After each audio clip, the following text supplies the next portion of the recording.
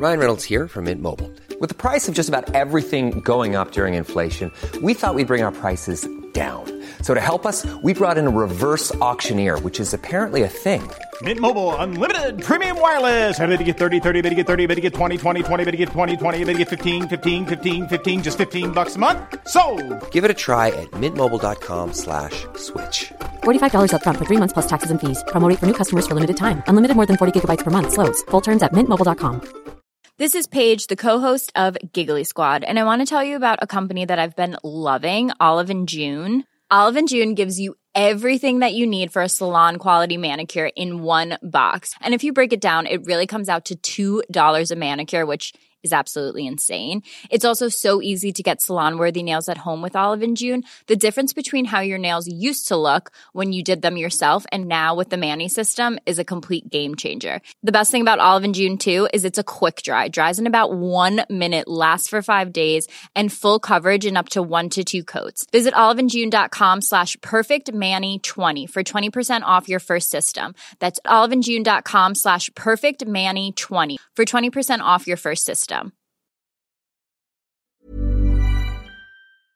Hi, this is Marion Bartoli. I'm Mats Wilander. This is Mary Carillo. I'm Stan Wawrinka. I'm Leighton Hewitt. I'm Andy Murray. This is Yannick Noah, and you're listening to the Tennis Podcast.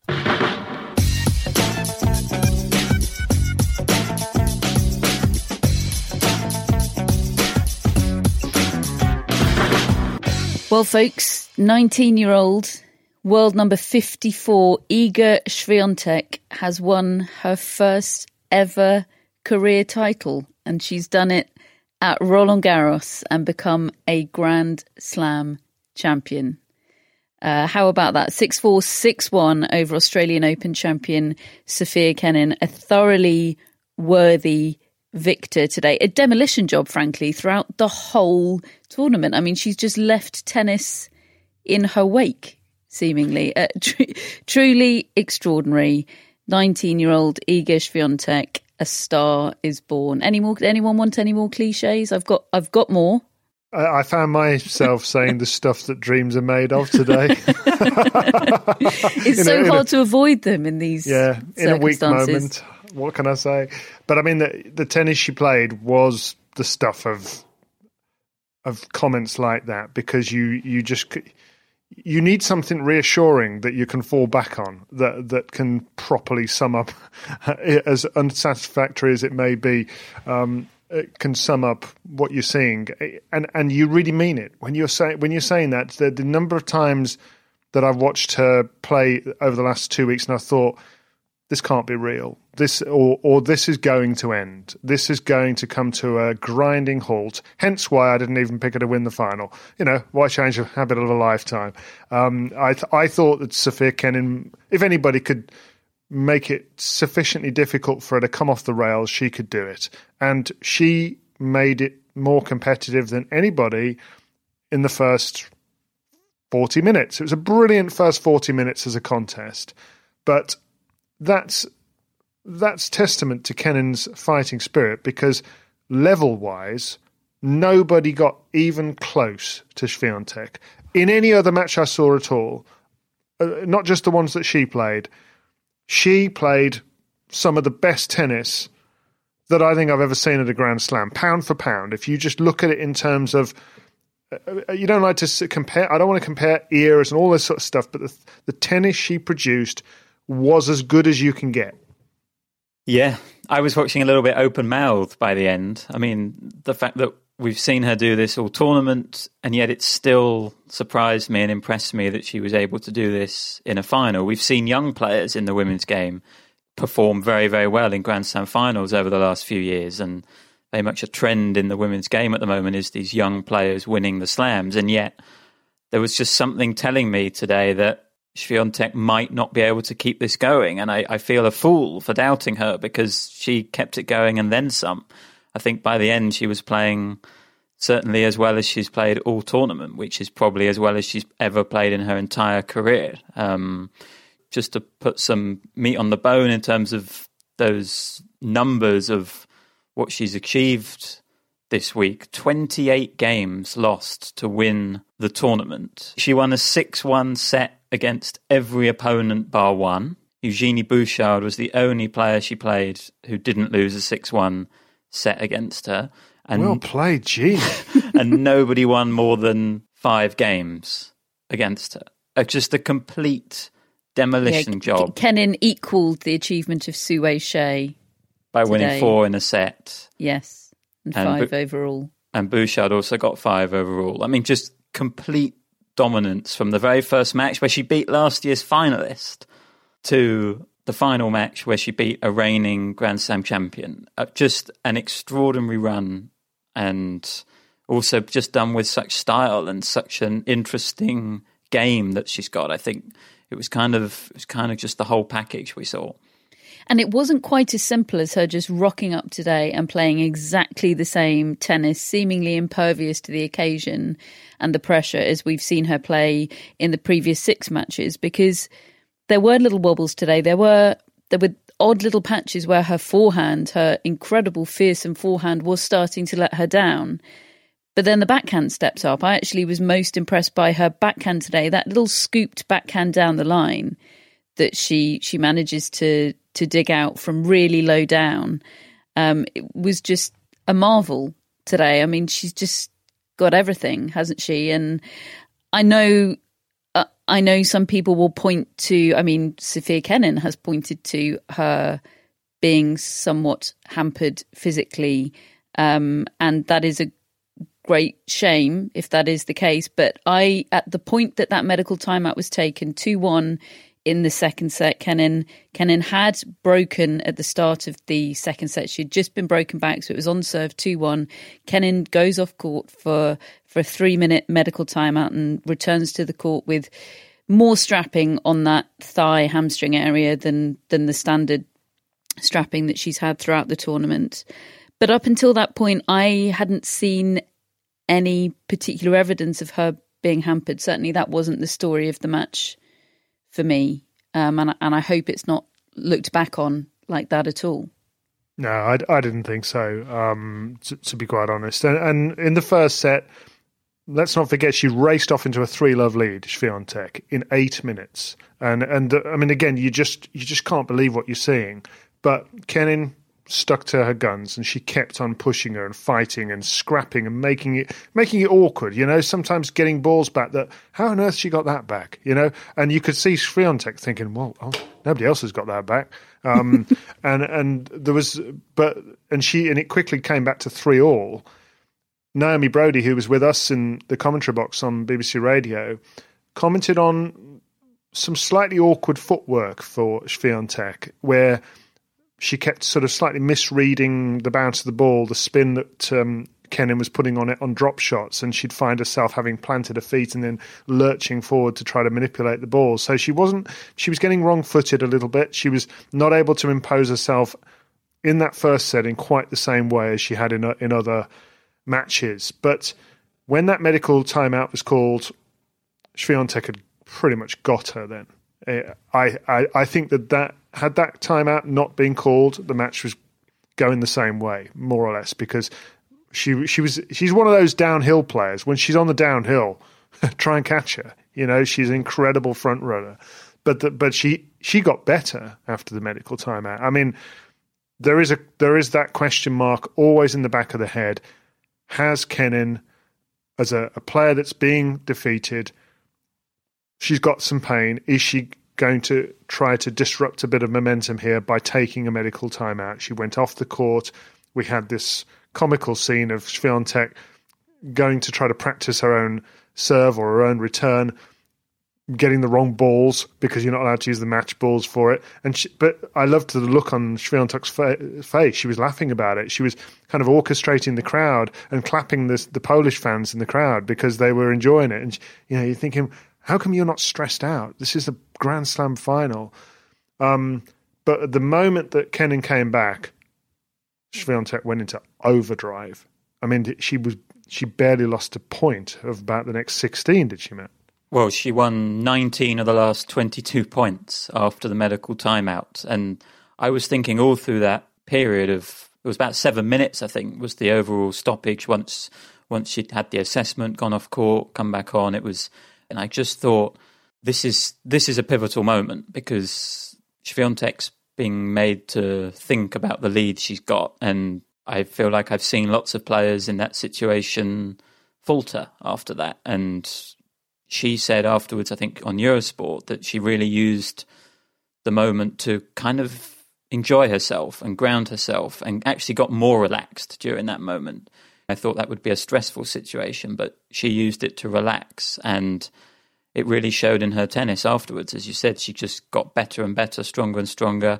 Personally, I thought after the medical timeout, I did see Kenin looking hampered. I don't think she was moving as well after it. I don't know whether the strapping was kind of too much or too tight or something. Świątek just took advantage of that. But I think the period of the match which most impressed me was the end of the first set, because I thought Świątek might be able to outplay Kenin, but I thought Kenin would outcompete Świątek. And that was really the only period of the match where it was close, that end of the first set where they were both playing quite well. And yet it was Świątek who displayed even greater tenacity and even greater desire and ambition in those tight moments. And that's not to say that Kenin didn't display those qualities, but Świątek matched her, and then she had the game and the confidence to go with it. And it was just this combination that made her kind of an unstoppable force, I thought.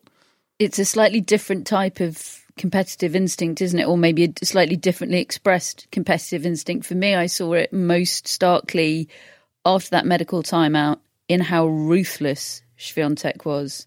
She drop-shotted more. She made her run. I mean, we've seen countless examples. We saw one a couple of days ago with Djokovic and Pablo Carreño Busta, how difficult it is to play against an opponent that you know is injured, both mentally and kind of technically. It scrambles your mind. Well, it just clarified everything in Świątek's mind, and she went in for the kill of a wounded beast. This 19-year-old, unassuming, unseeded girl, and it was quite incredible to watch.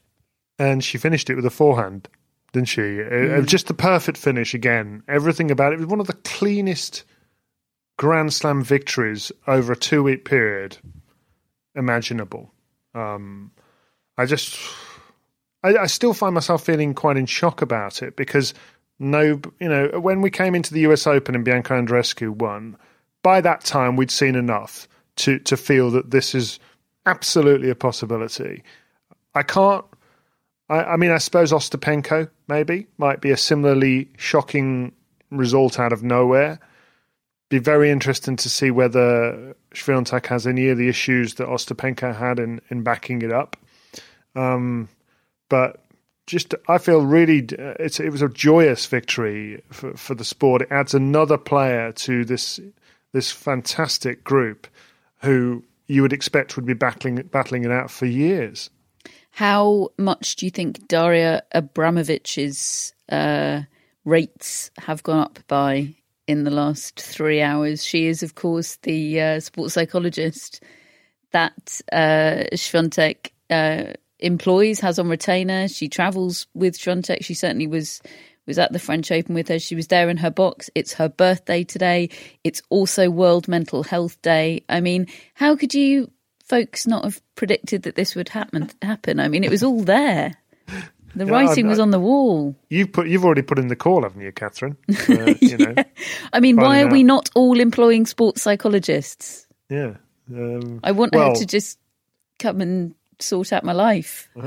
I feel like it's one of the more interesting developments that we've had in tennis for a while, because, every so often the game changes. Somebody does something different. Somebody finds a shot that nobody else has got, or a training method that nobody else has tried before. And this is another development. There have been sports psychologists in the sport for many, many years, but to actually hire somebody and travel with her and to do it off your own back when you're 19, just think about that. That's not just a grown-up decision. That's the sort of decision you make after you've made all sorts of mistakes in your life. Not something that you've suddenly thought, you know what?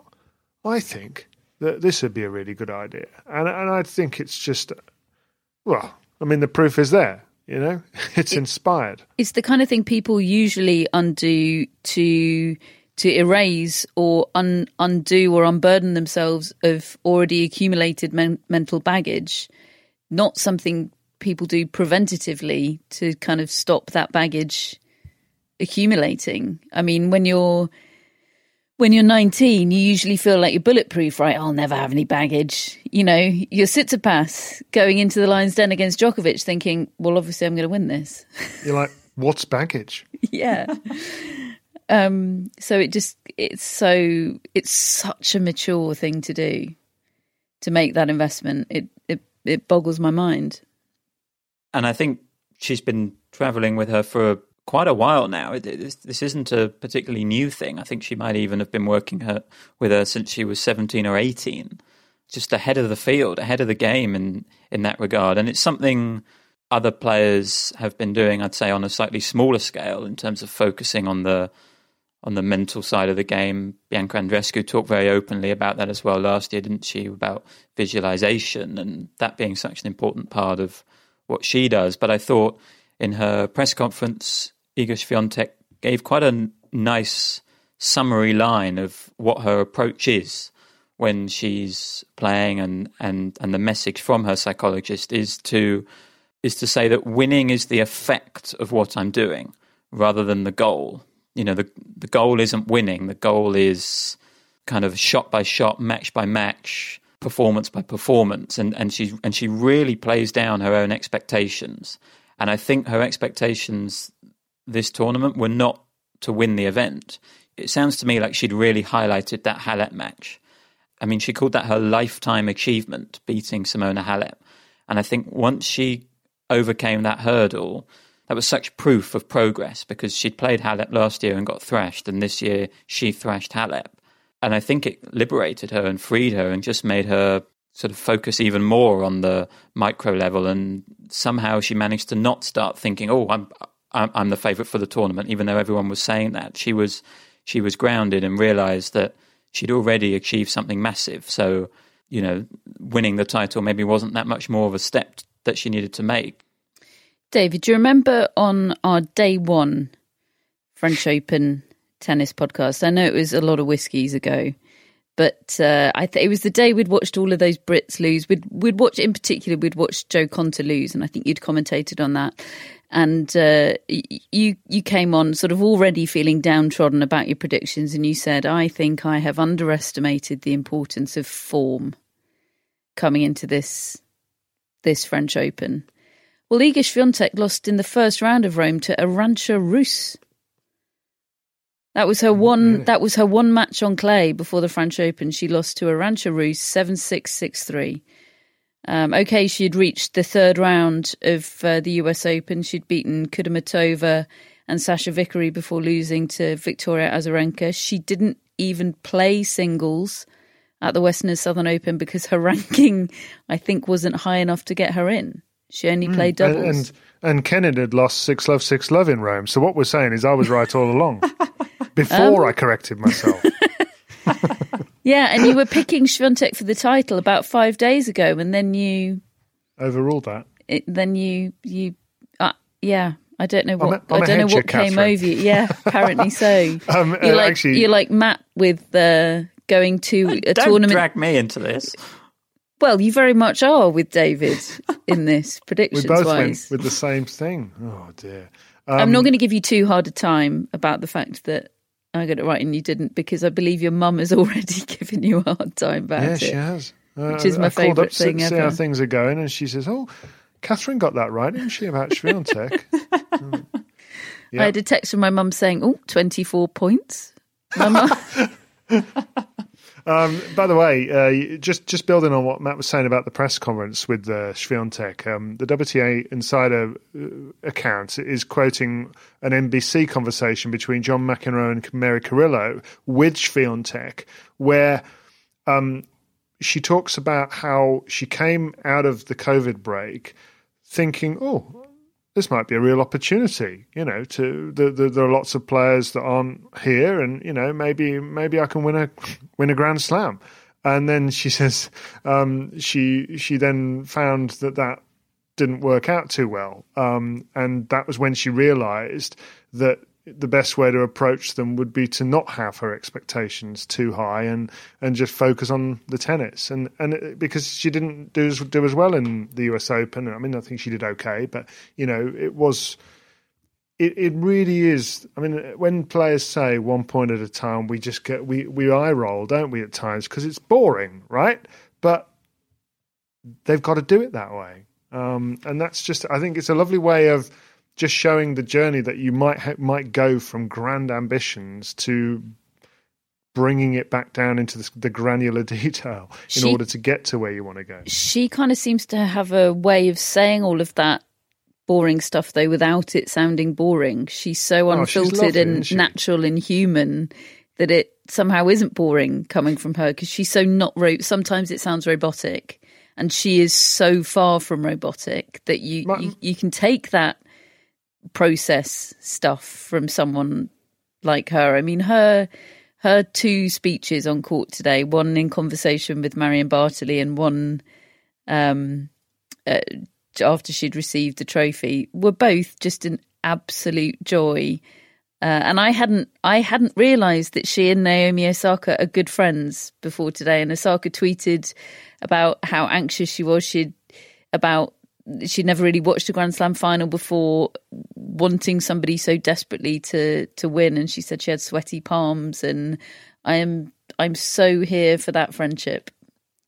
Yeah, it's great. And there are such similarities between them. It's marvellous.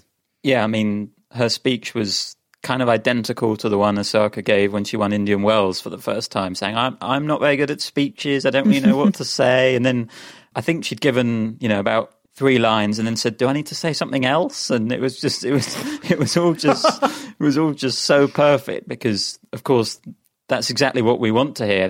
That is being great at speeches, being authentic, being natural. And she's got all the same kind of mannerisms as Naomi Osaka when she answers a question as well. She gives that Osaka does, and for me, and she says the same kind of things as Osaka. And yeah, I mean, it's the year of the introvert, isn't it? Post lockdown, anyway. In women's waited tennis. 33 years for that.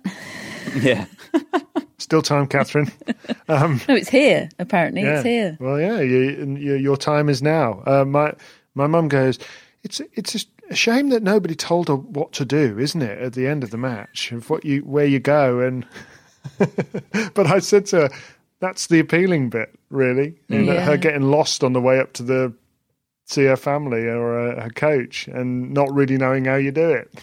I felt like. Given it was, I'm definitely down the super cautious, strict end of things with regards to restrictions. But given she was nowhere near anyone and it was open air, I felt like she could have had the chance to remove her mask for the trophy moment, for the photos with the trophy. In fact, what ended up happening is she had to wear the mask for the photos, but then she removed the mask to kiss the trophy, which felt like kind of the most high-risk thing you could possibly do with a trophy. There's 2 things I would say. Is one is, I suppose it's not a bad message to be sending out around the world as a visual. Yes. And of course, now we get to say it's iconic. Hang on, a Brummy doing an impersonation of a Brummy doesn't work. You changed your accent there, David. Yeah, but I've lost mine. It's a sad story, but I don't have mine in quite the same way as I used to. But I can still do it anytime I want.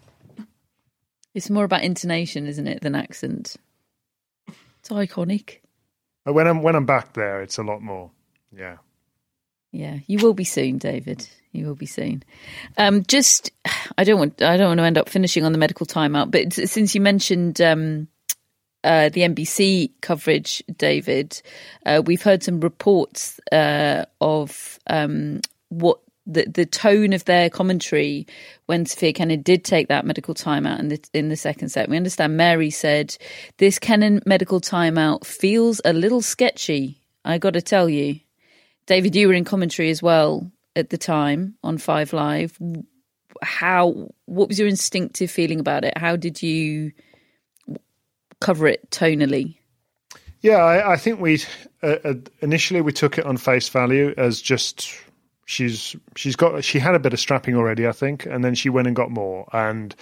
But then when I thought about it, when she came back, and it was also quite a long delay and all that sort of thing, and my first reaction straight after it was, she looks all right to me. Now, I completely take on board what Matt has said about her movement. I wasn't watching her movement really closely, to be honest with you, but in the point that followed immediately after the medical timeout, I did not think she's got a major problem here. And I did think, in hindsight, that absolutely could have been a way to just try to change the momentum a little bit and stop this runaway train that Swiatek is capable of being and would go on to be. So I do think it's perfectly possible that was that she was both feeling it a bit, but also she didn't actually have to take that time out. She does take bathroom breaks, doesn't she, after she loses a set? Typically, there are plenty of players that do that. She took one today. Swiatek went off as well. I mean, I am not somebody that gets het up about bathroom breaks. I think people tend to be a bit myopic about that generally. It's not because I don't think tactical bathroom breaks happen. I just think there's no way of legislating for when they're tactical and when they're not. So you've just got to take that hit that there will be some tactical bathroom breaks. But that is a thing that she typically does. So she's obviously aware of that tactic as a means of disrupting momentum, and it works for her. She's got a fantastic 3-set record, and she's a street fighter. It's what we love about her. More or less do anything, and I don't mean necessarily try to break rules, but certainly use what you're allowed to do and try to win. And so turns out it doesn't work on Iga Swiatek, though. No. I'm not sure what it would have taken to disrupt her today. I mean, a streaker? No, nothing would have worked. She's too good. She's too good. Absolutely. And I know a lot of people that are having the will she be able to back it up, will she be a flash in the pan discussion. I mean, it's just a flat yes and no. I'd be amazed but if she didn't. For me, like that end of that discussion. Look, I would say at the end of every post Grand Slam final podcast that we do, I think we are inevitably pretty high on what we've seen and the chances of the player who's just won a slam. That does happen. I will have made grand statements about all sorts of players who may not have done quite what I thought at the time, but there's just so much there, and she's so young. I mean, the caution I always have to bear in mind is, look what's happened to Bianca Andreescu, who just can't even get on the court, you know. But I mean, every prediction like that comes with fitness caveats, though. But I really don't see that there's not I can't see her game going dramatically off. I think there's so much to work with. She seems to enjoy what she's doing. She's already got the mind element sorted, or at least she's got an understanding of that. There's such self-awareness there. I would just rather look at it as really optimistically of, just imagine if she and Andreescu and Osaka and Ash Barty and Coco Gauff and all of these young players are battling it out for the next 10 years. Just imagine. And whoever else comes along. Swiatek adds to that group enormously. Yeah, that's my wish, really, for the next tennis season, that all those players are healthy and can be competitive at the deep end of slams, because there's such an exciting pool of players who've all proved that they can win, and just to get them all together at the same time is kind of the next phase, I suppose, of this breakout that we've had of young players. I think it's worth saying that it's a very different time to be breaking through. I mean, we don't know what the world or the tennis calendar is going to look like over the next year. I mean, hopefully it can be reasonably normal, and she will have opportunities to keep playing, and she's not going to, well, she might play in Ostrava, but other than that, she won't be playing again this year, we know.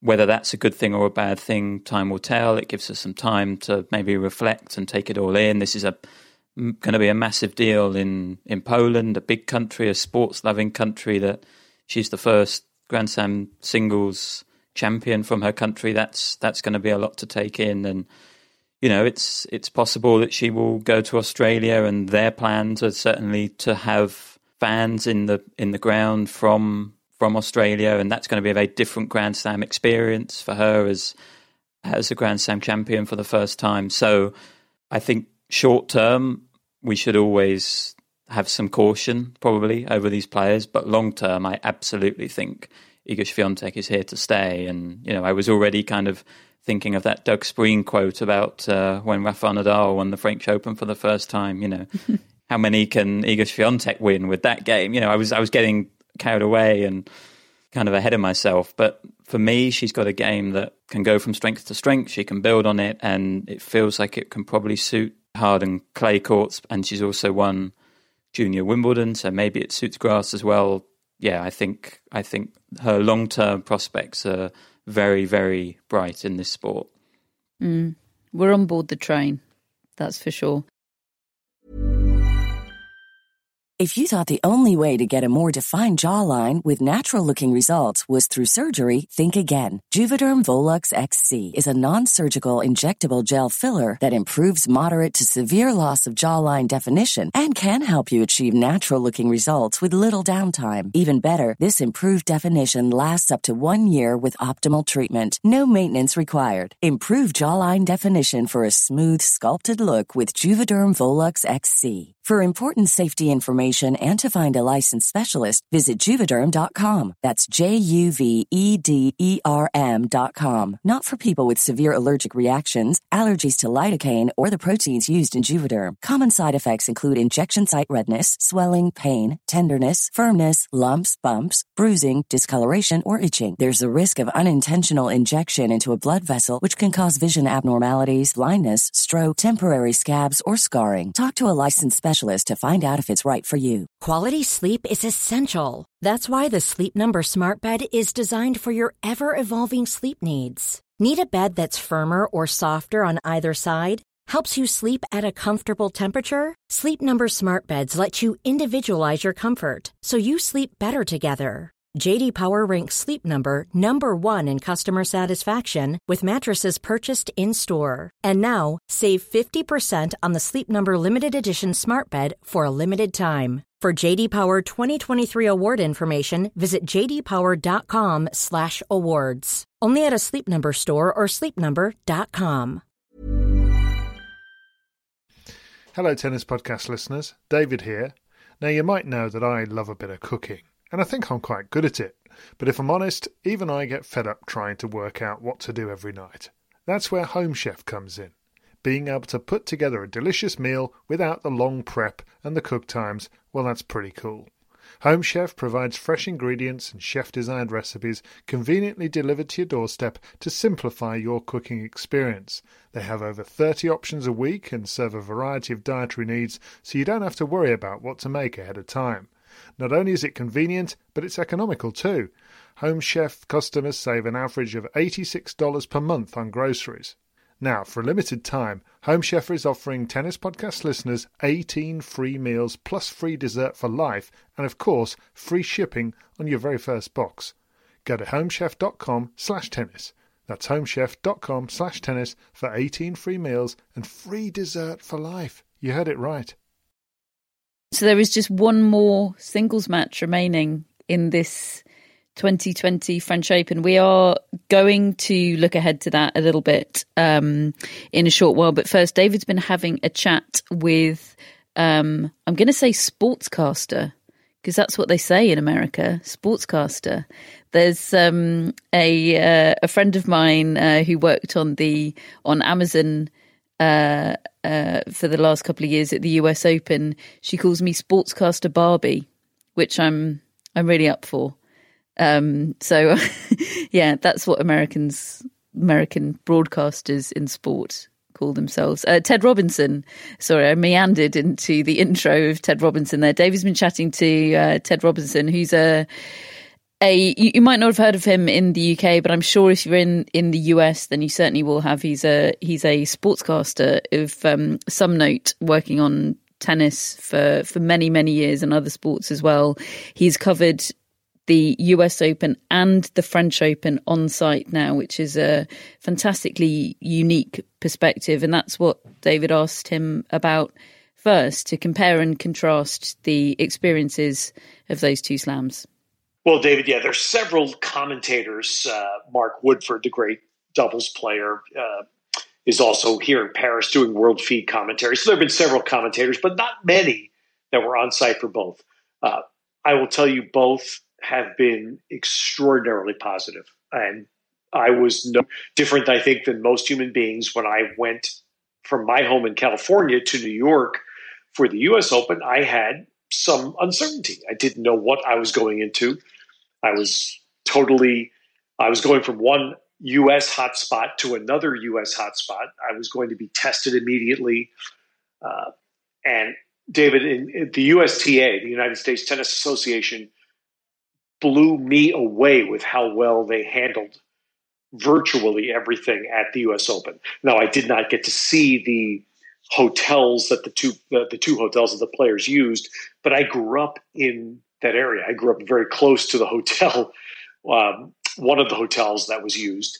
So I know them, I know the area, and I understood what they did to make those hotels as palatable as they could for the players. I didn't see it firsthand. I saw the National Tennis Center firsthand. It was a theme park. It was incredible what they did for the players in what was a totally closed environment. By the end of the U.S. Open, I was hearing it from tennis people. Suddenly, the dialogue had switched, David, from we don't even want to go to New York to, oh my gosh, what's going to happen in Paris, because they don't have a bubble. And as now we speak near the end of Roland Garros, that's played out. And Paris is totally different than New York. New York was still a fairly closed environment while we were there. I lived in a somewhat bubble environment in my own hotel, and I have many family and friends in New York that I did not see while I was there because it was going to violate the protocols. Paris is an open city, David. Paris is open. Everything. I went to church here for the first time in 6 months. I was in a church. Restaurants are open. Schools are open. The Louvre is open. So I think we need to frame the tennis environment in the cities in which it's been held. Paris is an open city. The mask wearing is obligatory. They're fining people if they don't. But I've eaten probably at 10 dinners at restaurants, every one of them outdoors, but there's indoor dining here. And that doesn't happen. When I go home, David, to California, there will be no indoor dining where I live.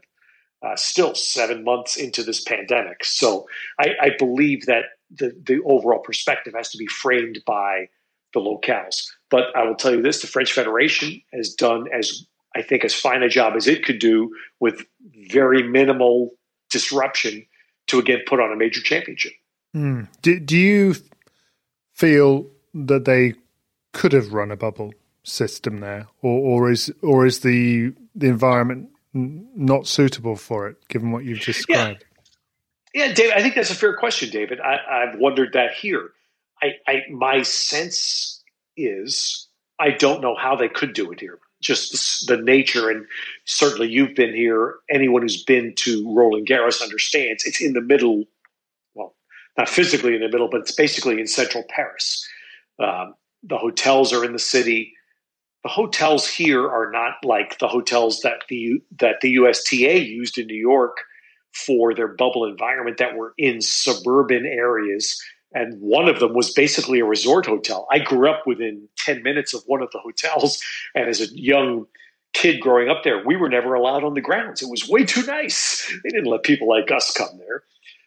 That doesn't exist here in Paris. So might they have been able to take one hotel and completely buy it out, in essence, and use that as the bubble? Perhaps. I'm not totally up to speed on that.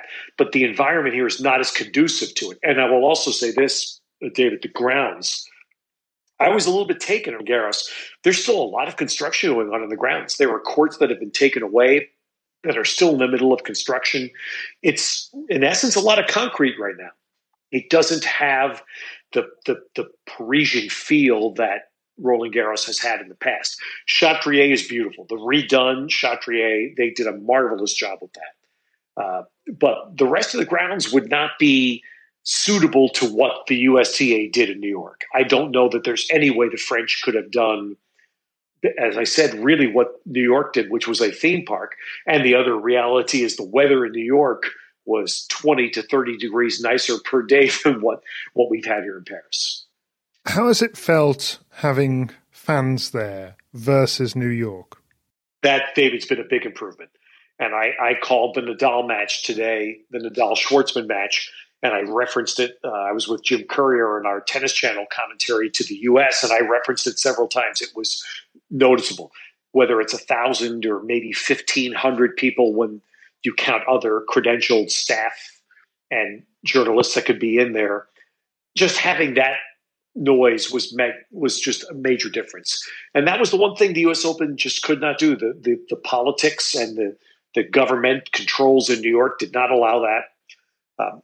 I know because, again, I went, in fact, during the women's semifinals, David, I sat in probably the third row behind the baseline to watch the Naomi Osaka-Jennifer Brady match. And then I called the Serena Azarenka match, actually, with Mary Carrillo. It was the best night of tennis, the best women's night of tennis I have ever seen at the U.S. Open. I've probably think done 27 or 28. It was brilliant tennis. They played magnificently, despite the fact there were perhaps 200 people in the stands. So, yes, one side of that would say it's a shame. The other side is I admire the four players because they played just a brilliant level of tennis. It's been better in Paris, without question, having those spectators have there to add some juice, to have we were in Los Angeles doing it remotely, David. We called the Schwartzman-Nadal match from Los Angeles for Tennis Channel in Rome. And Rome that night had allowed 1,000 spectators in, and it was magnificent because Schwartzman was saluted for what is, we understand, a major achievement in tennis. For anybody to beat Rafa on clay, whether it's best of 3 or best of 5, is massive. And it was terrific to have 1,000 people in there. Bercy is going to be conducted, as we've just learned, in a couple of weeks here indoors with 1,000 fans. And it's funny, David, because what we learned at the U.S. Open, and it was literally they paid a price. The coaches got fined because you found out that when there's nobody there, you hear everything. Mm-hmm. And coaches in New York had to learn the hard way when they were coaching their players from the stands. They were caught. And it's happened here, even with 1,000 people, or at max 1,000 people. Sophia Kedden's dad's been fined 3 times for coaching. And it's going to, I think, I hope it's not a factor in the final that they play as we're talking. But in this world going forward, where we're going to be holding tennis events with limited spectators at best, you hear everything. David, I couldn't tell you how many times at the U.S. Open somebody would walk on the concourse 60 rows above the court at Ashe, and the server would pause because they could tell. Oh, wow. In a normal U.S. Open, you would never know. But in an empty Ashe Stadium, the servers saw that person out of the very corner of their eye, their peripheral vision caught that fan, and they would pause and stop. So these are all things that we had no way to know until we've lived it firsthand. Yeah, I've walked out into that concourse occasionally, where sometimes to go and interview somebody at a player box or something like that when the place is full, and I've sometimes thought, maybe I should wait until the change of ends or something before I go walk anywhere. And you realise everybody's walking everywhere because nobody picks out anything, do they? When it's normal circumstances? But yeah, totally different. No, as you know, David, New York is that way forever. At the U.S. Open, there's never quiet at the U.S. Open. Perhaps in a final, in the most intense moments, but basically there's never quiet. And this U.S. Open was stunning because there was nothing but quiet. And I can tell you, as a credentialed person there, we were encouraged in the second week of the U.S. Open that if we weren't working, we were encouraged to go sit in the stands, to go into Ash and sit down by the court because the players wanted it. The players asked the USTA to give us some atmosphere. And it's been a little bit jarring to me here that the French Federation, and we saw it most prominently with Danielle Collins' boyfriend in that whole absurd scenario where she kicks him out of her box, but the coach then, or the fitness guy, actually boyfriend, relocates into a box that technically is a corporate box, and the Roland Garros ushers kicked him out of there. And I mean, it's absurd. There's only 1,000 people in the stadium. Let the guy sit there. But they have their own way of doing things here, and that was their protocol. Wow. But at the U.S. Open, David, I can tell you, we were literally encouraged to go, which is why I did it for the Brady Osaka semi. I sat about 2 sections over from Jen Brady's coaching box in the third row, and I have never in my life sat in Ash Stadium that close to the court.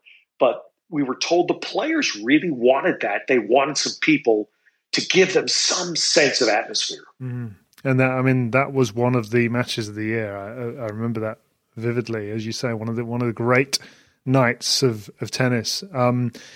You obviously are commentating on all of these matches. We've had Mary on the podcast a number of times and spoken to her about the situation that we're in with the pandemic, without fans. And her view was she doesn't want fake crowd noise. She wants to hear the reality. She wants to know everything that goes on. Now, I, as a radio commentator, I really was joyous tonight about the fact that there was an atmosphere for Tsitsipas against Djokovic and Nadal against Schwartzman, because on the radio we use the crowd. We use it as an exclamation point. I just wonder how you feel about it as a TV commentator with so much experience. Obviously, this is strange, but how do you feel about it?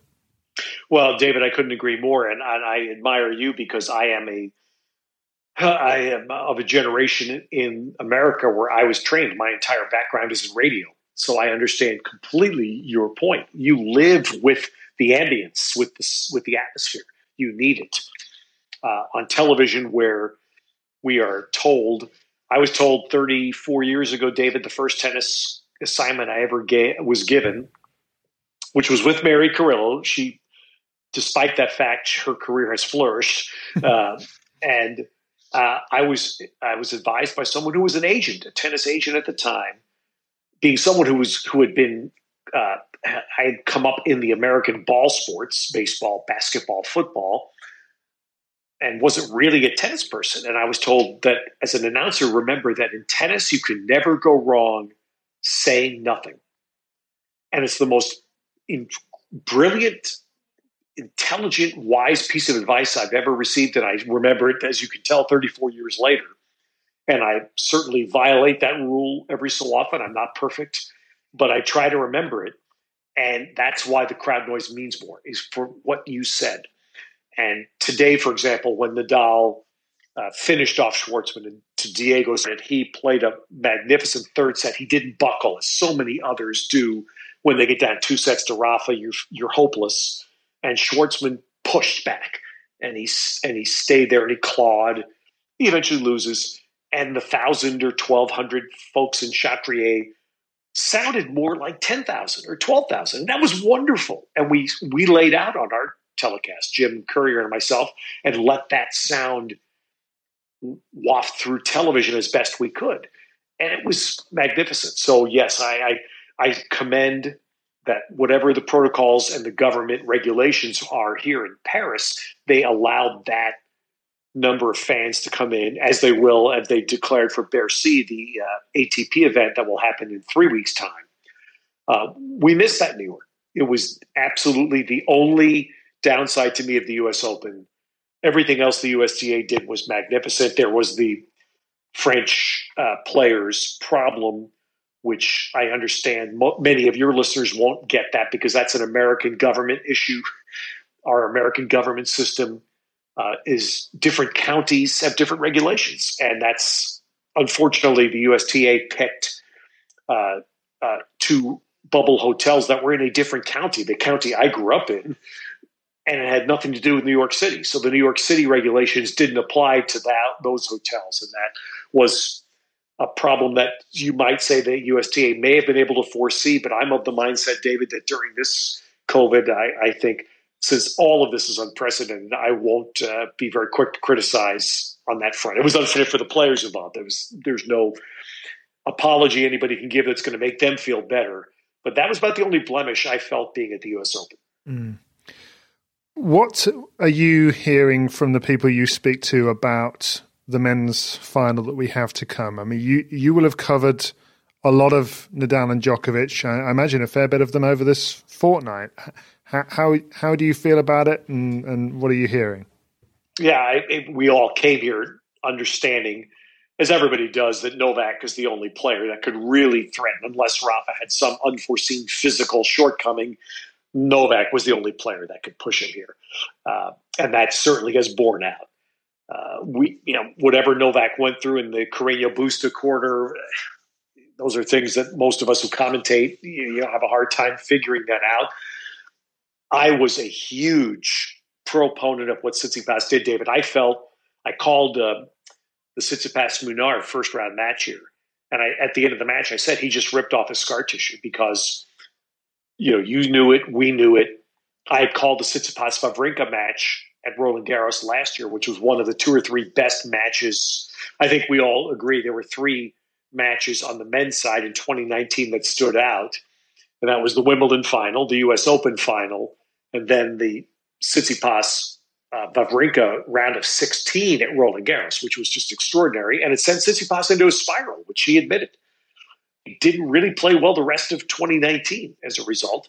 Then you pile on the Coric match at the US Open this year, and you're thinking he is in a bad place for someone as young and as talented as he is. Well, he comes back from 2 sets down to Munar in the first round here, and they ripped the scar tissue, and he has played as freely as I've ever seen him play since. And tonight he battles back, magnificently, pushes Novak to a 5th. So you walk away and you say, okay, Novak did what he was supposed to do. It took him an hour and a half longer to do it. But Tsitsipas comes away in a much, much better place than he's been. So now we get to Sunday's final. First of all, what's the weather going to be like? Is the roof going to be closed? Rafa today, this Friday day in Paris, was as nice a day as we've had here. And so that was to Rafa's benefit. He still is not getting the kick off the clay that he would get in May and June. That isn't going to happen. But it was a better day for Rafa today as opposed to the day, for example, that Schwartzman played him 2 years ago in the quarterfinals here, which a match I called, and Schwartzman had him scrambling. Schwartzman was up a set and a break on a clammy, wet, damp, heavy day. And we know enough about Rafa to know that's about the only vulnerability that he's ever shown here are those kind of days. So we go back, David, to the final that Rafa and Novak played here years ago. And you could help me because I can't even remember which year they all run together. But it was the wet, clammy, rainy final. Yeah. And Rafa was ahead, and Novak turned the match. It was held over, wasn't it? And Nadal wanted to get off the court. Well, Rafa stopped the match. The French Open did not, or Roland Garros did not stop the match. The tournament referee did not stop the match.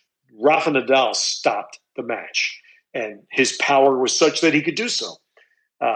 And because Novak had turned the tide and was spinning things in his way.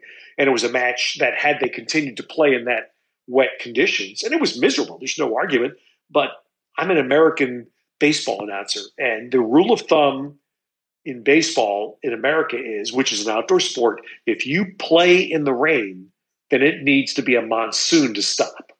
And I've always thought the same way about playing on clay here, because there's obviously no other surface in which they can play during rain, but they do in clay. And that day was one of those days to me. They played 2 hours in this. Why would you stop now? Well, they stopped because Rafa felt the momentum flipping to Novak, and they came back on Monday, and it was a better day, and Rafa just crushed him, and as Rafa would be wont to do.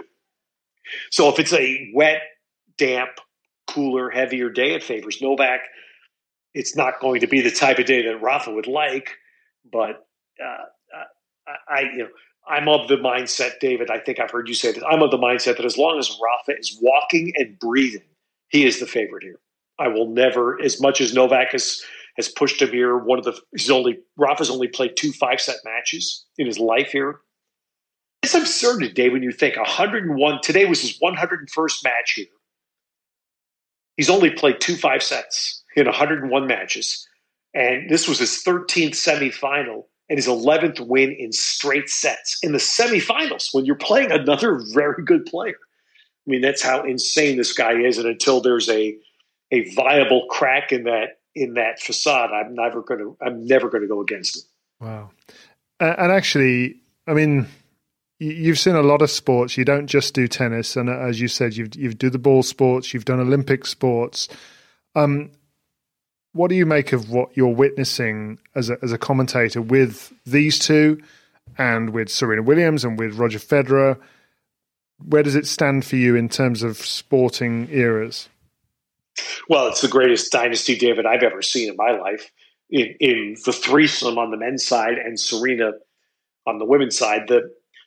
And I'll tell you something that I know is going to sound crazy, but I've said it quite openly to my Tennis Channel team and colleagues during the 2 weeks here in Paris this year is Rafa's played 101 matches here. I have probably called between 60 and 70 of them. It's just, this is the major championship that I have had the most involvement with. And I don't enjoy it anymore because Rafa's too good. It's not his fault. He's just too good and nothing. And so, as we said, these are semifinals in a major, and he's won 11 out of 13 in straight sets. That's absurd to even think about that. So Rafa here has been very challenging. Novak is the one person that's been able to push him. He pushed him to 5 sets in a semi. In 13, he pushed him in that one rain-delayed final. And then the only time, well, actually, I shouldn't say it. Twice in my life, I have seen Rafa Nadal, who I believe is the greatest body language athlete I have ever seen in my life in any sport. I've told in my other walks of life in America, I've told coaches in other sports they should show their players tapes of Rafa Nadal. He is the greatest body language athlete I have ever seen. I've seen that body language break twice. Once was 2 or 3 years ago, Roger Federer just crushed him at Indian Wells in the hard courts in the spring. The other time was Novak beating him in the quarterfinals at Roland Garros in 2015, where you literally saw Rafa go to the chair at a changeover and slump shouldered. We have never seen that. And that was how brilliant Novak was. And that was the year that stunningly Novak then turned around and lost to Wawrinka in the final after just beating down Rafa. Unlike, even the Soderling match was not that way. Novak beat Rafa into the clay that day. And we never had seen it before and probably will never see it again. Can Novak do it that day or on Sunday? That's a big ask. But this year, look, David, you've seen it. This era in tennis is crazy. And quite honestly, it's what I enjoyed about the U.S. Open on the men's side was to see Thiem and Zverev and Carreño Busta finally get their chance to make a push. And then on the women's side, to see someone like Brady, who, that's what we thought was going to happen. This is going to be an opening for somebody. And Jen Brady took it at the U.S. Open, and now here at the French, it's been bizarre. And as it often is here in Paris, you have a whole lot of people you've never heard of before that make a run to the final weekend. To me, that's great. And as wonderful as those 3 men and Serena has been, tennis needs blood.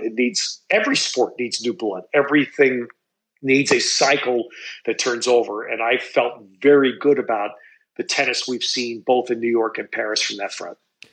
And as a final thought, Ted, if Nadal at the French now has become a little tough to watch just because he's so good and because he's been so dominant, of all the matchups, rivalries that you've commentated on in tennis over the years, what is your favorite?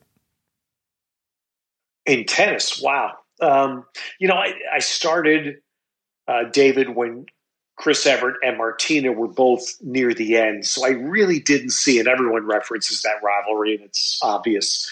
I didn't really participate in that. I didn't really participate in the McEnroe-Connors rivalry, although that was the first match I ever commentated on was McEnroe against Connors in a final of a tour event in San Francisco. and Mary was my partner. And at the end, we were both in our 20s. We were, young dummies who didn't know what we were doing. And at the end, I remember saying, that was pretty fun. And Mary goes, they're not all like that, guy. Don't get too used to it. So this typical Mary was very wise, wiser than her years. But, I mean, really, the Rafa-Roger rivalry is the best that I've seen in tennis. That's just Rafa-Roger. And obviously I'm biased, as you were such a significant part of the Strokes of Genius film, to have the ability to call that match. That is the single greatest sporting event that I have ever commentated on in my career in any sport, David, was that match. And I'm speaking to you, you know what I'm talking about, but all of the dynamics involved there. It was, which guy? Rafa had already established himself as the king of the hill in Paris. Roger was the king of the hill at Wimbledon. Who was going to knock the other guy off his hill first?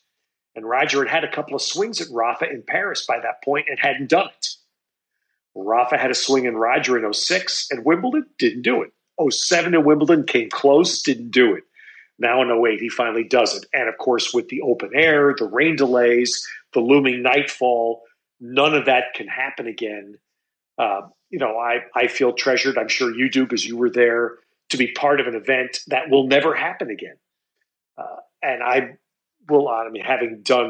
called the Super Bowl in America and been part of World Series in baseball and some other fabulous things, but that's the greatest sporting event I have ever commentated on, was the 2008 Wimbledon final. And I feel so privileged to have been a part of that. So to your question, that's the best. Roger and Rafa, even though the rivalry has been very one-sided to Rafa, it's a matchup problem that we all understand. Those who understand sport know that it's a matchup that is just better for Rafa.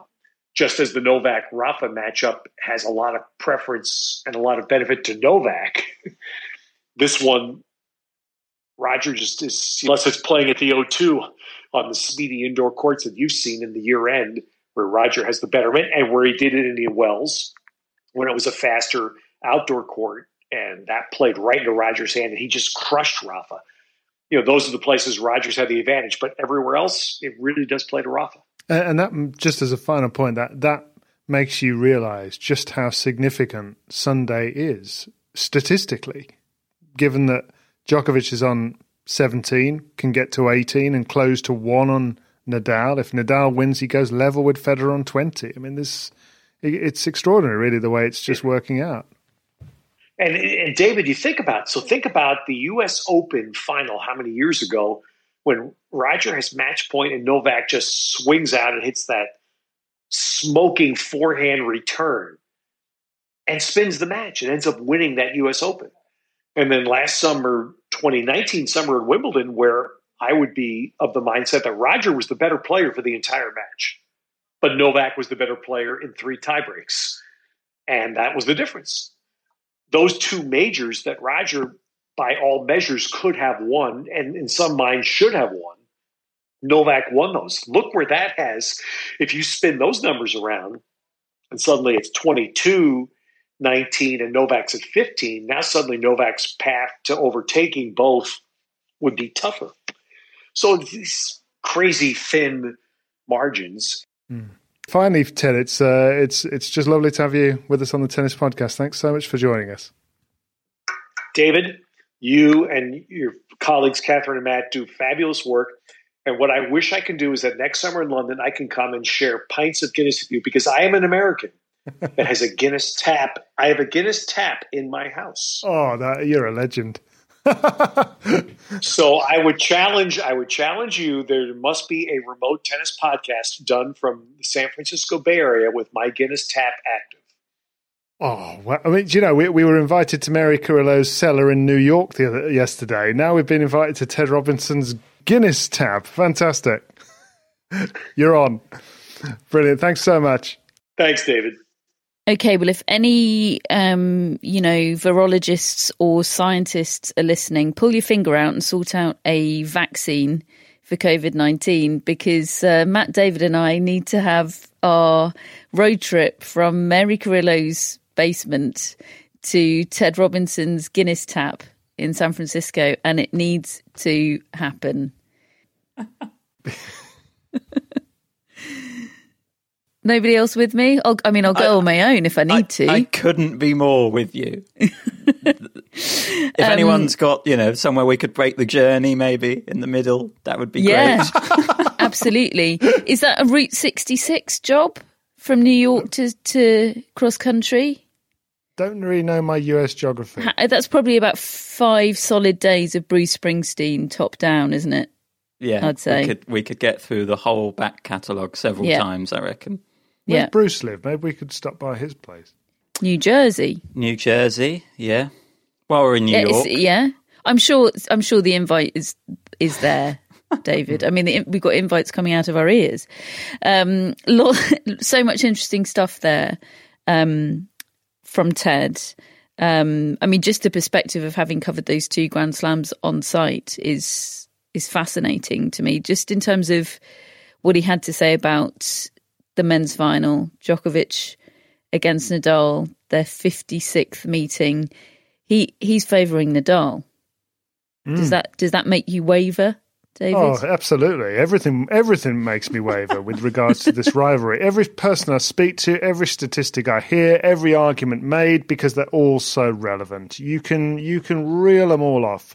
The way Djokovic has won 14 out of the last 18 matches between the two. The fact that he seems to have the kryptonite to beat Nadal. The fact that he's beaten Nadal at the French Open once before.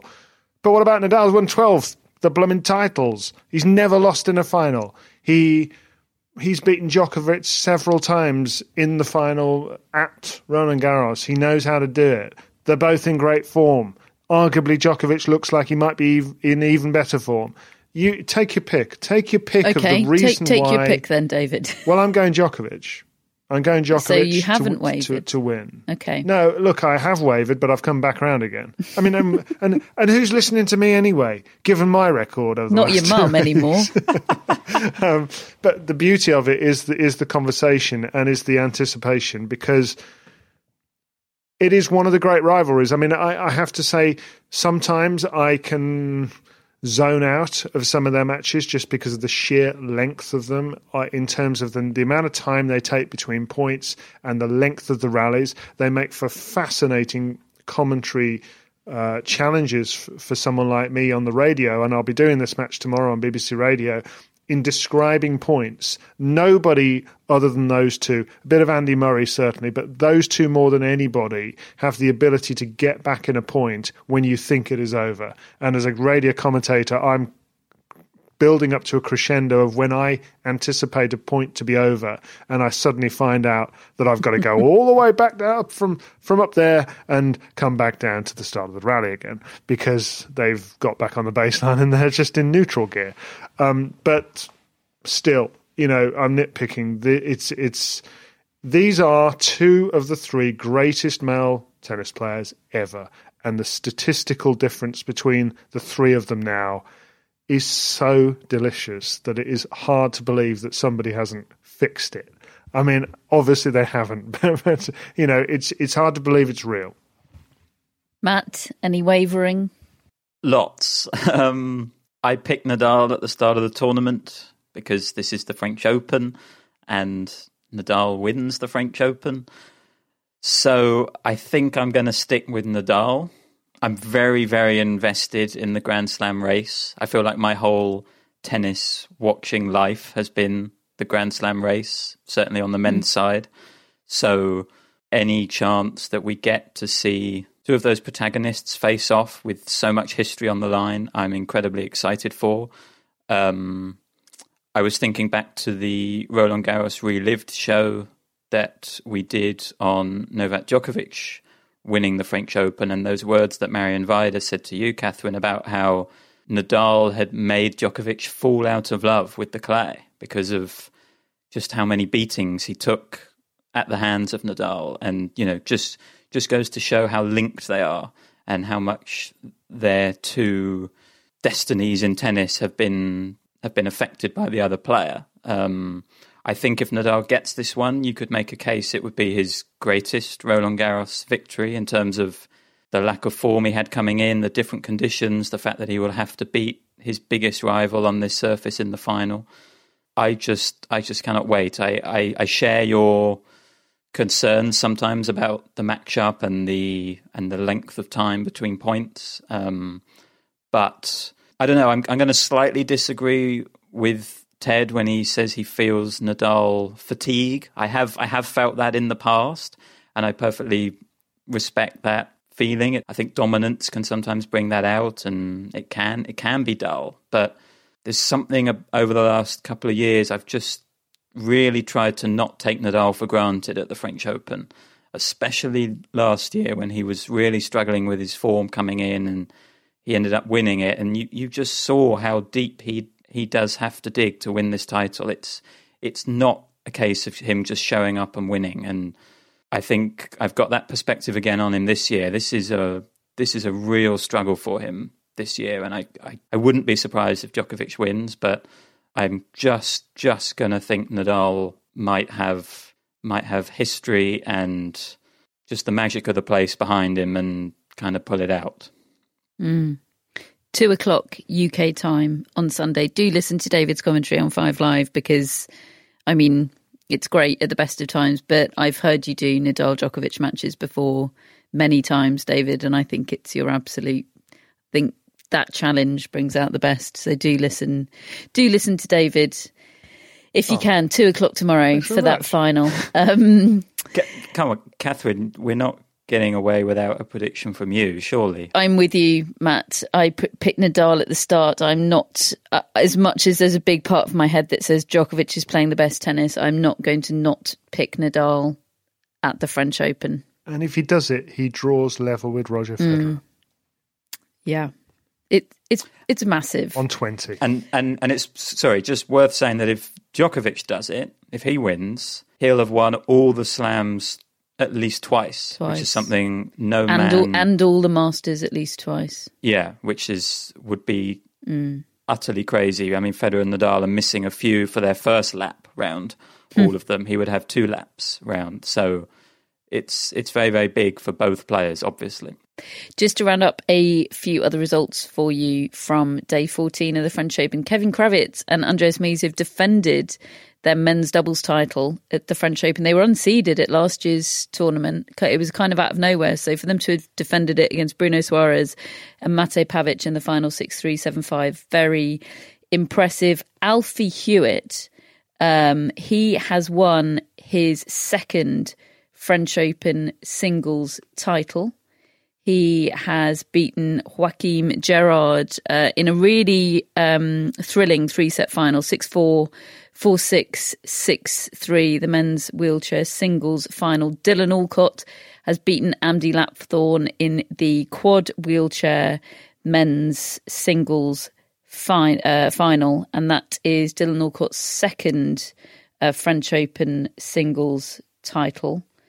And we've also had a few other results today. We've had Dieder de Groot and Aniek van Koot beating Yui Kimiji and Jordan Wiley 7-6, 3-6, and then 10-8 in the Champions tiebreak, which sounds like a real thriller.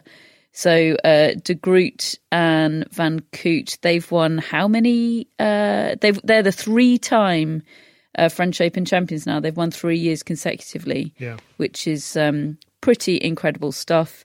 And we've had Dominic Steven Stricker winning the All-Swiss boys singles final, 6-2, 6-4. So maybe that's a name for the future. He's also won the boys doubles final alongside F. Cobolli, another young Italian. So he's done the junior doubles. So mark his card for the future.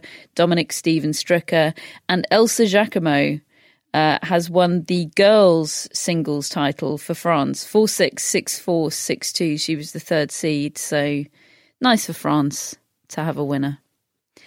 So that is your day 14 of the 2020 French Open. One more of these things to go, and it's going to be epic. It's going to be absolutely epic. We can't wait for tomorrow. We can't wait to do one more podcast. Matt, David, and Ted Robinson, and lovely Cam, thank you very much indeed. We'll see you tomorrow.